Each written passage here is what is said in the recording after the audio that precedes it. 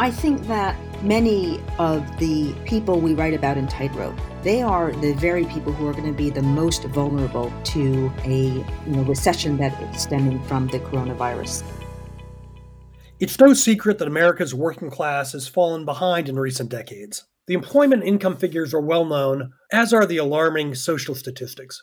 But media and academic accounts tend to be outside in, dealing more with statistics than people. Welcome to the Managing the Future of Work podcast. I'm your host, Harvard Business School professor and visiting fellow at the American Enterprise Institute, Joe Fuller. Our guest, Sheryl WuDunn, has addressed that in her recent book, Tightrope, Americans Reaching for Hope. Co-authored with her husband, New York Times columnist Nick Kristof, the book describes Nick's hometown of Yamhill, Oregon. The Pulitzer Prize-winning duo present an extended and poignant case study of a community suffering the effects of economic inequality and substance abuse.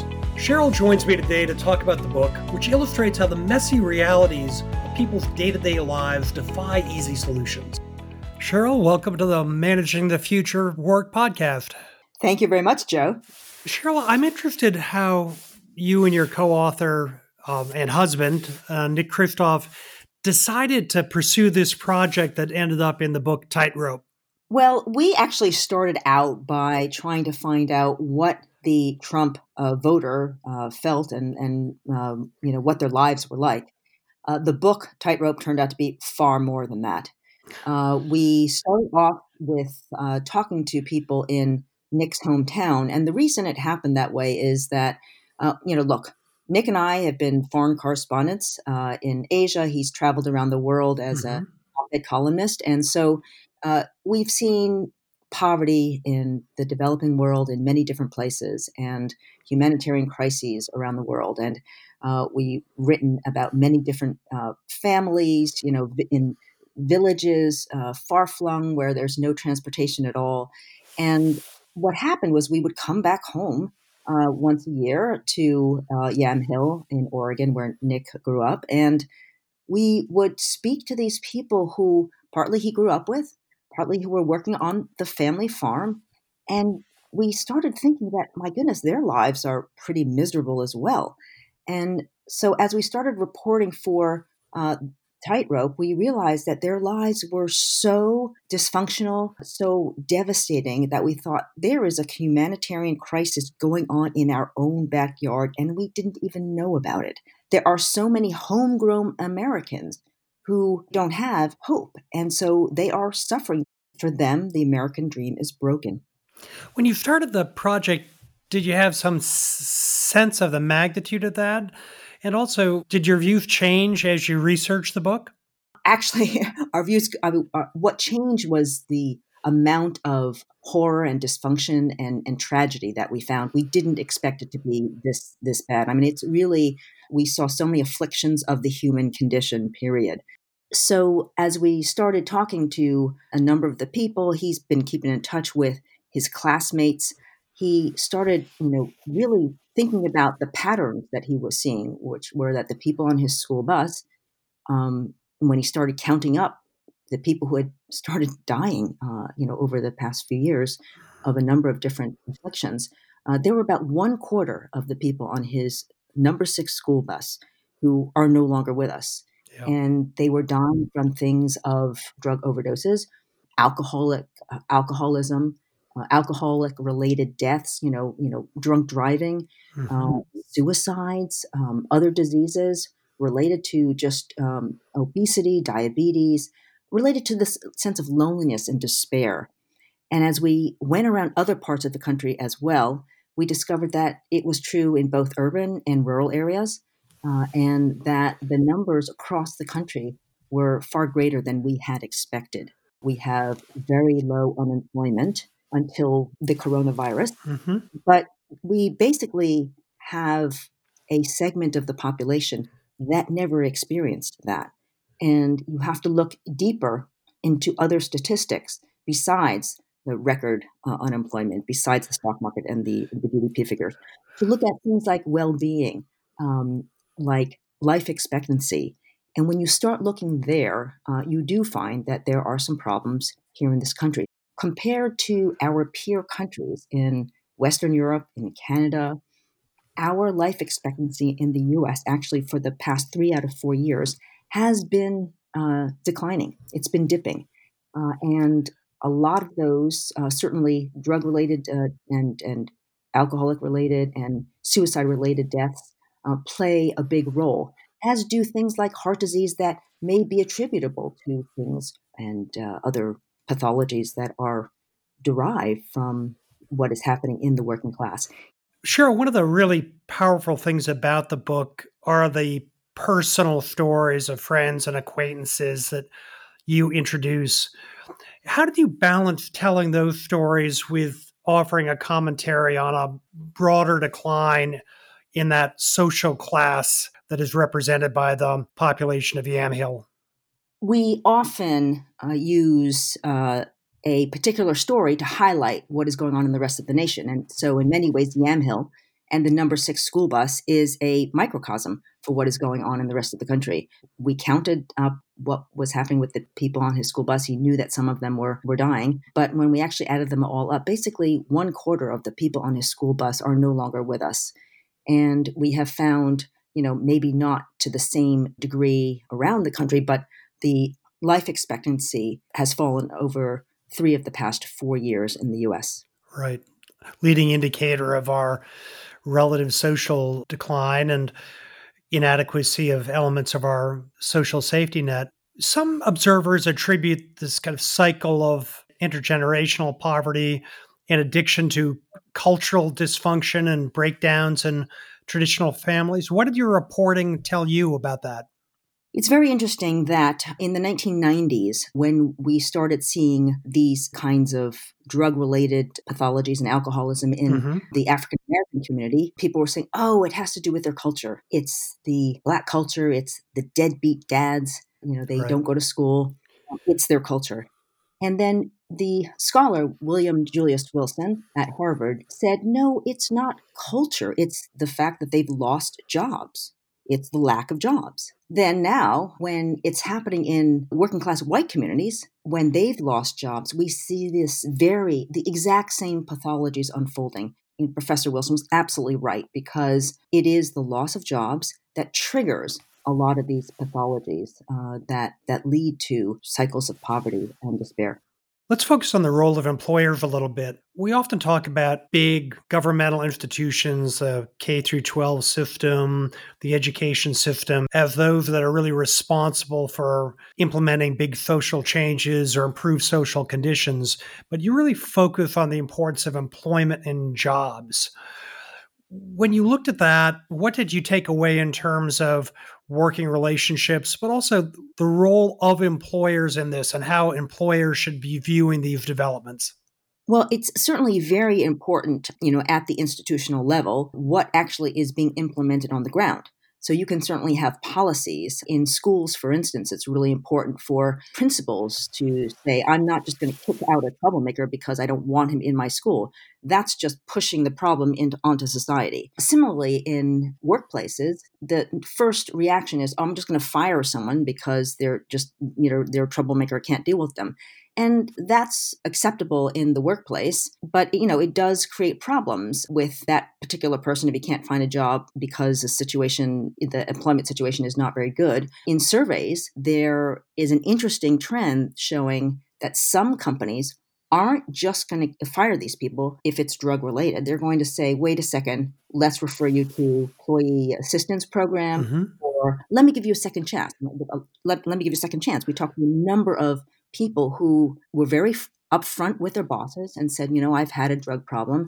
And the bosses were remarkably understanding as long as they were able to perform. But it really comes down to how an employer implements his policies at the ground level. Cheryl, one thing that came across in the book also was how reasonably mundane small events, the loss of a driver's license or transport problems, really had this ripple effect through people's lives and started this cascade of events that led to the type of desperate outcomes you were talking about. Yes, there are many discrepancies and actually many contradictions that occur at the policy level and then at the implementation on the ground level. So, for instance, people may suspend the driver's license of someone, whether it's that they haven't made good on alimony payments. Hmm. How is he going to get to work? I mean, how is he, and if he isn't employed, how is he going to find a Right. job without a driver's license? And so you saw that recently, Illinois, the state of Illinois, the governor recognized this problem and gave an amnesty to people who had these kinds of situations and their driver's license were suspended. And that's Hmm. exactly the foresight you need in leadership. Yes, it is interesting how we have these conflation of events where policies implemented with well-meaning intent and understandable intent have these systems effects that actually exacerbate some of the broader problems that you describe so articulately in the book. Let's come back to the school system because that was clearly a path to a great future for Nick. But any observations about their role and the role they play in trying to help these struggling families get on a better path? I was particularly touched by the story, for example, of the Green brothers. The role of education is extremely important to any place, whether it's in the United States or whether it's abroad, to lifting people out of poverty. And a case in point is a family called the Greens. Irene Green is the matriarch of the family, and her sons, Kevin, Clayton, and Nathan, they didn't think that That high was for school was them. very Yeah. important. Yeah. Their father, Tom Green, was a really rock solid man. He was a good guy. He had been in the army and had done very well there. Came back and he had a good union job. The Greens didn't have many books in their house, and Irene Green didn't have much of education, so she didn't emphasize education. So they weren't doing well in high school, and they became kind of like troublemakers. Certainly, Clayton Green actually was always getting into fights. So he was kicked out in ninth or 10th grade.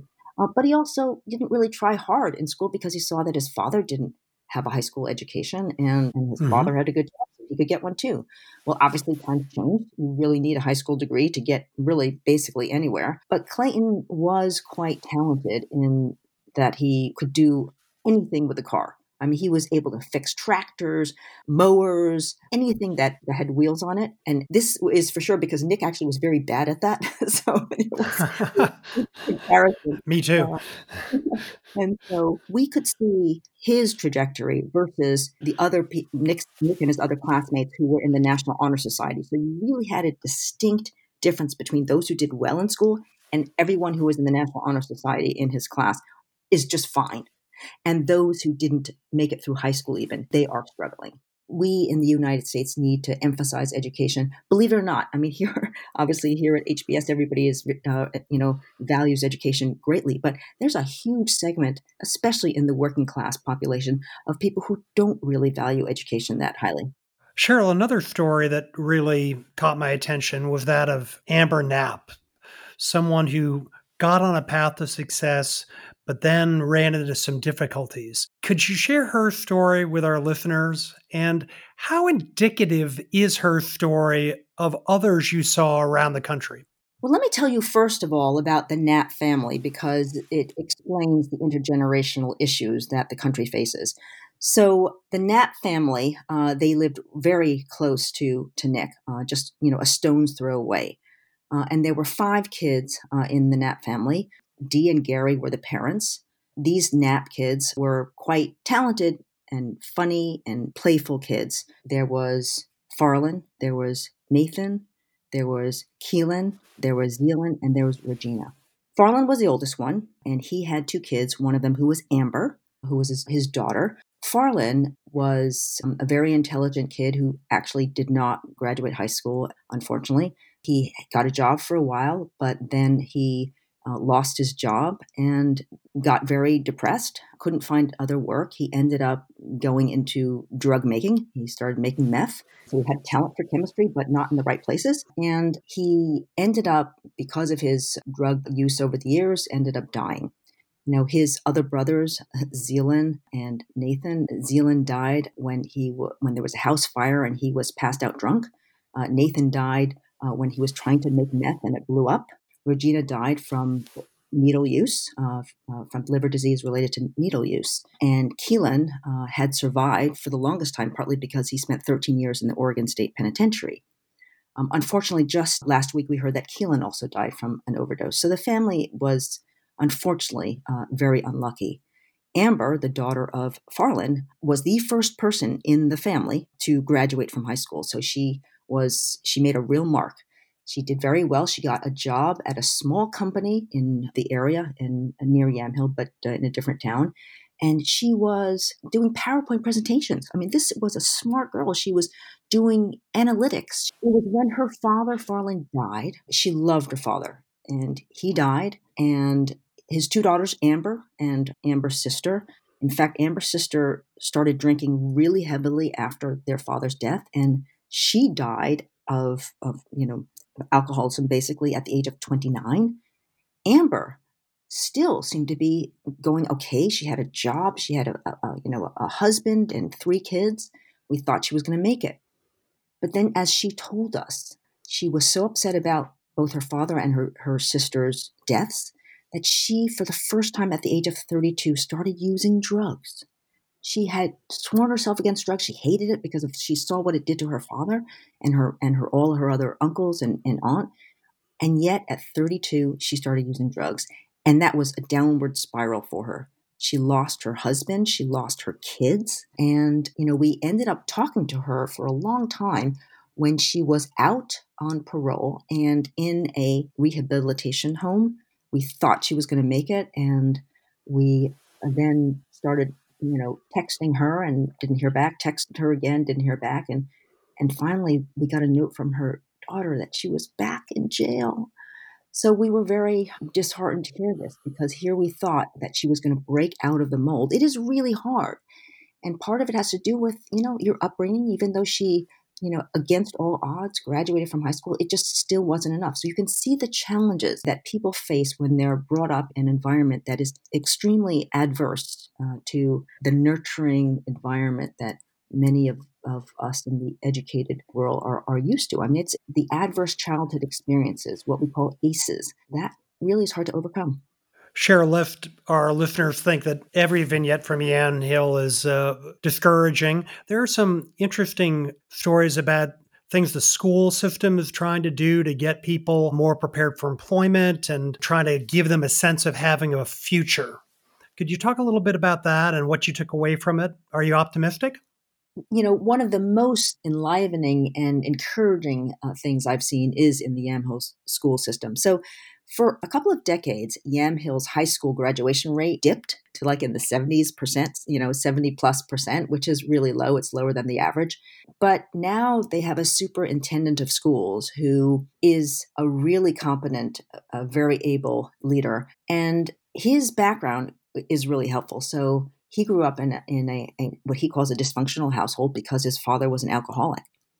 And he went into the military, and he says the military saved him. It taught him discipline, it taught him skills, it taught him teamwork, collaboration, leadership, all of the things that he is using now as the superintendent of schools in Yamhill.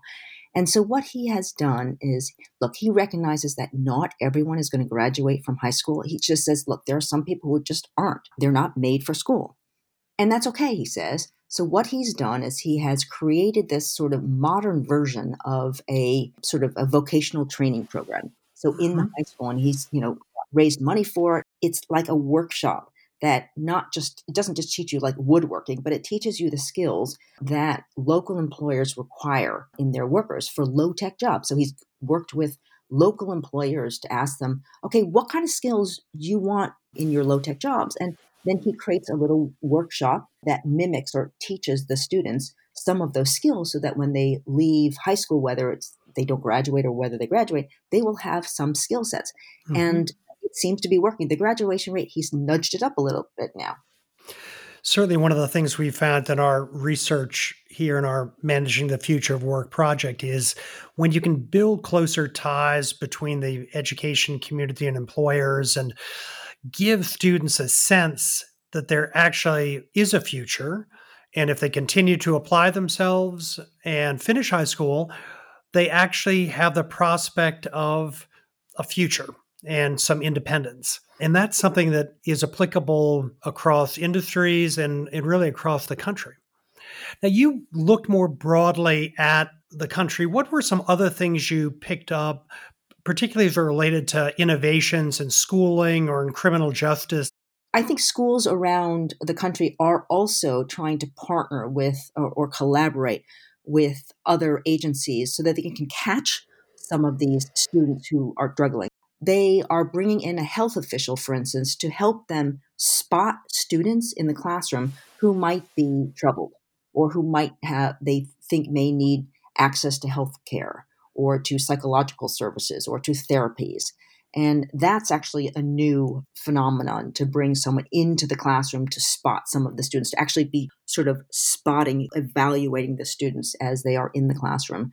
So that's very helpful. And they also work with the local police authorities, because there are going to be kids who are going to be troublemakers. And so they need to work with the local police authorities so that those policemen are not just going to throw them in jail, but are going to work with them so that they can try and integrate them back into the school system without too much damage to the school day. Another thing we hear a lot about is the difficulty of getting people with a background of substance abuse or involvement of the criminal justice system over substance abuse back into the workforce. What did your reporting tell you about that? So, substance abuse is a national phenomenon. It's a national problem. The amount of overdose deaths has really skyrocketed. About 68,000 people per year die from drug overdoses. So we have a problem that we have to deal with, and everybody knows about the opioid crisis. So, how do we deal with it? I mean, part of it is that we have had a history in the past couple of decades of just locking people up. Well, the problem with that is that when you put someone in jail for 5 to 10 years, it's not going to solve their problem when they come out, right? What some innovative programs are doing now, and there's one in Oklahoma called Women in Recovery. They work with the local district attorney and the local jails, and they evaluate women who are thrown in jail and before they are, sent to prison. They evaluate if this woman, the reason for her criminality is that she has a drug addiction. Well, let's actually treat the drug addiction. And that we have a 16, 18-month program that will put her through therapy, drug treatment, first of all, to Mhm. get her off the drugs, but then also all sorts of therapies and training so that she stays off the drugs. They also give her business training skills, life training skills, household management training skills, and then apprenticeships so that they then can learn some on the job skills. And they work with the local employers who are willing to take ex-convicts, and then a lot of these women, almost all of them, end up graduating with a job from this program. So after 18 months to 2 years, these women come out of the program as productive members of society Mhm. rather than sitting in a jail for 5 to 10 years and coming out with no skills. It's saved so much money for the city of Tulsa. In fact, I think since the program has been around for a number of years, they've saved about $70 million for the city, Huh. which is a real achievement. It creates productive women and saves money. Certainly, the revisitation of the consequences of substance abuse, including employers revisiting barriers they've historically employed to exclude people with a criminal record from even consideration for employment, are small glimmers of hope. Sheryl, we're recording this as the coronavirus epidemic is beginning to gain momentum, and many of our listeners will have concerns about how that's going to affect people at all levels of society, but including those that don't have economic independence, steady jobs, or work at home type jobs. You've been at the coalface. You know these people, you know what their lives are like. What do you think the consequences are going to be for them and what the aftermath is going to be? So I think that many of the people we write about in Tightrope, they are the very people who are going to be the most vulnerable to a recession that is stemming from the coronavirus. So, for instance, it's interesting that the Federal Reserve did a survey and discovered that 40% of the people they surveyed would have difficulty paying for a $400 car repair job. They would have to borrow, they put on the credit card. There are a lot of people who are just barely making ends meet. these are the people in the working class, and they form the backbone of our economy. So if we're talking about, okay, let's go work from home. Well, if we want to order takeout, who's going to be delivering that takeout? That's going to be someone who's the working class, who's going to be earning a minimum wage to drive that bicycle or drive the car to give you your food.